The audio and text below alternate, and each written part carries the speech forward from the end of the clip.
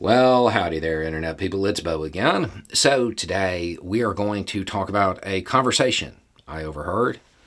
We're going to talk about some statistics, and we are going to talk about how some talking points and rhetoric that is coming out of the right-wing family values crowd is ripping apart right-wing families.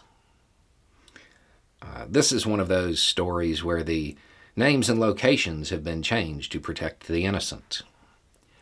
I'm in let's say it's a grocery store, and I'm walking along and I hear this guy, and he is going off about normal right-wing talking points. And he's super mad that there is so much gay stuff in schools. Okay? He doesn't believe it should be there. Now, he doesn't say gay stuff. He uses some terminology that I would not use on this channel, which is kind of why it caught my ear. Because while small towns in the southern United States may not be the most welcoming places on the planet for this community, there are also some things in small towns in the U.S., in the South, that you don't talk about in public loudly. People kind of are polite. They're kind. They watch their language, stuff like that. This wasn't happening. So that's what caught my ear.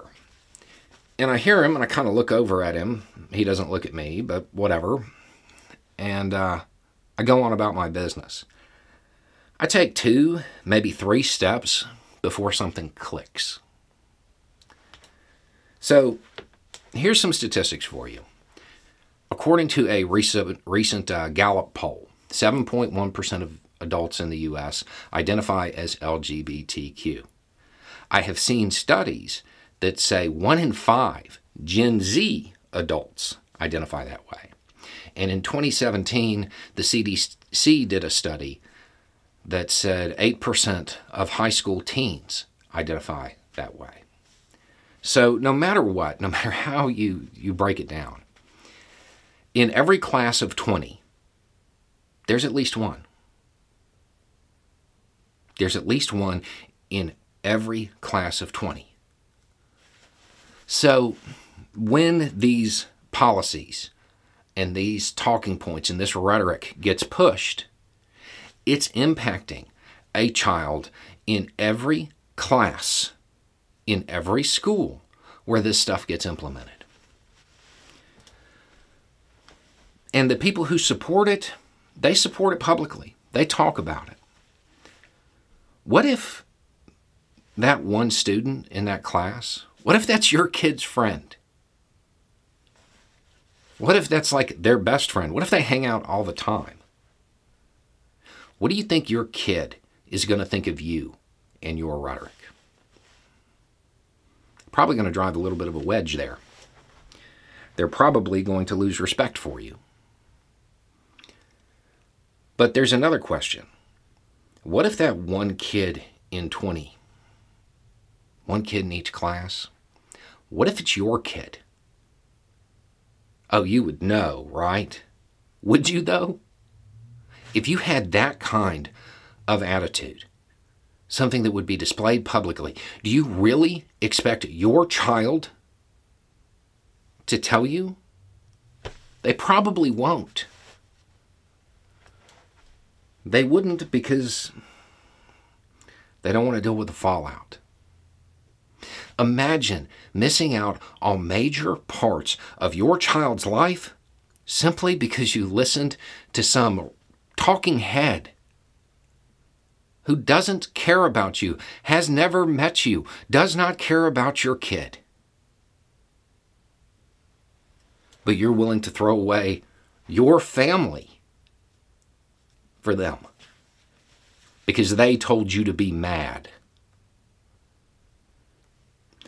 That's something else. And it's what happened to that guy in that grocery store. Because that's what clicked. His son lives a couple counties away with a roommate. I know his roommate. They're they're pretty close. I am certain that this guy has no clue. Some person he has never met knows more about his kid than he does. He probably thinks the reason the kid doesn't want to have anything to do with him is because of his drinking or whatever. No, it's because he's parroting these bigoted talking points. And when you say stuff like this, you could be talking about your kid's best friend or your kid and not even know it. It seems like it wouldn't be worth it to destroy your family over some slick graphics and bad talking points. Anyway, it's just a thought. Y'all have a good day.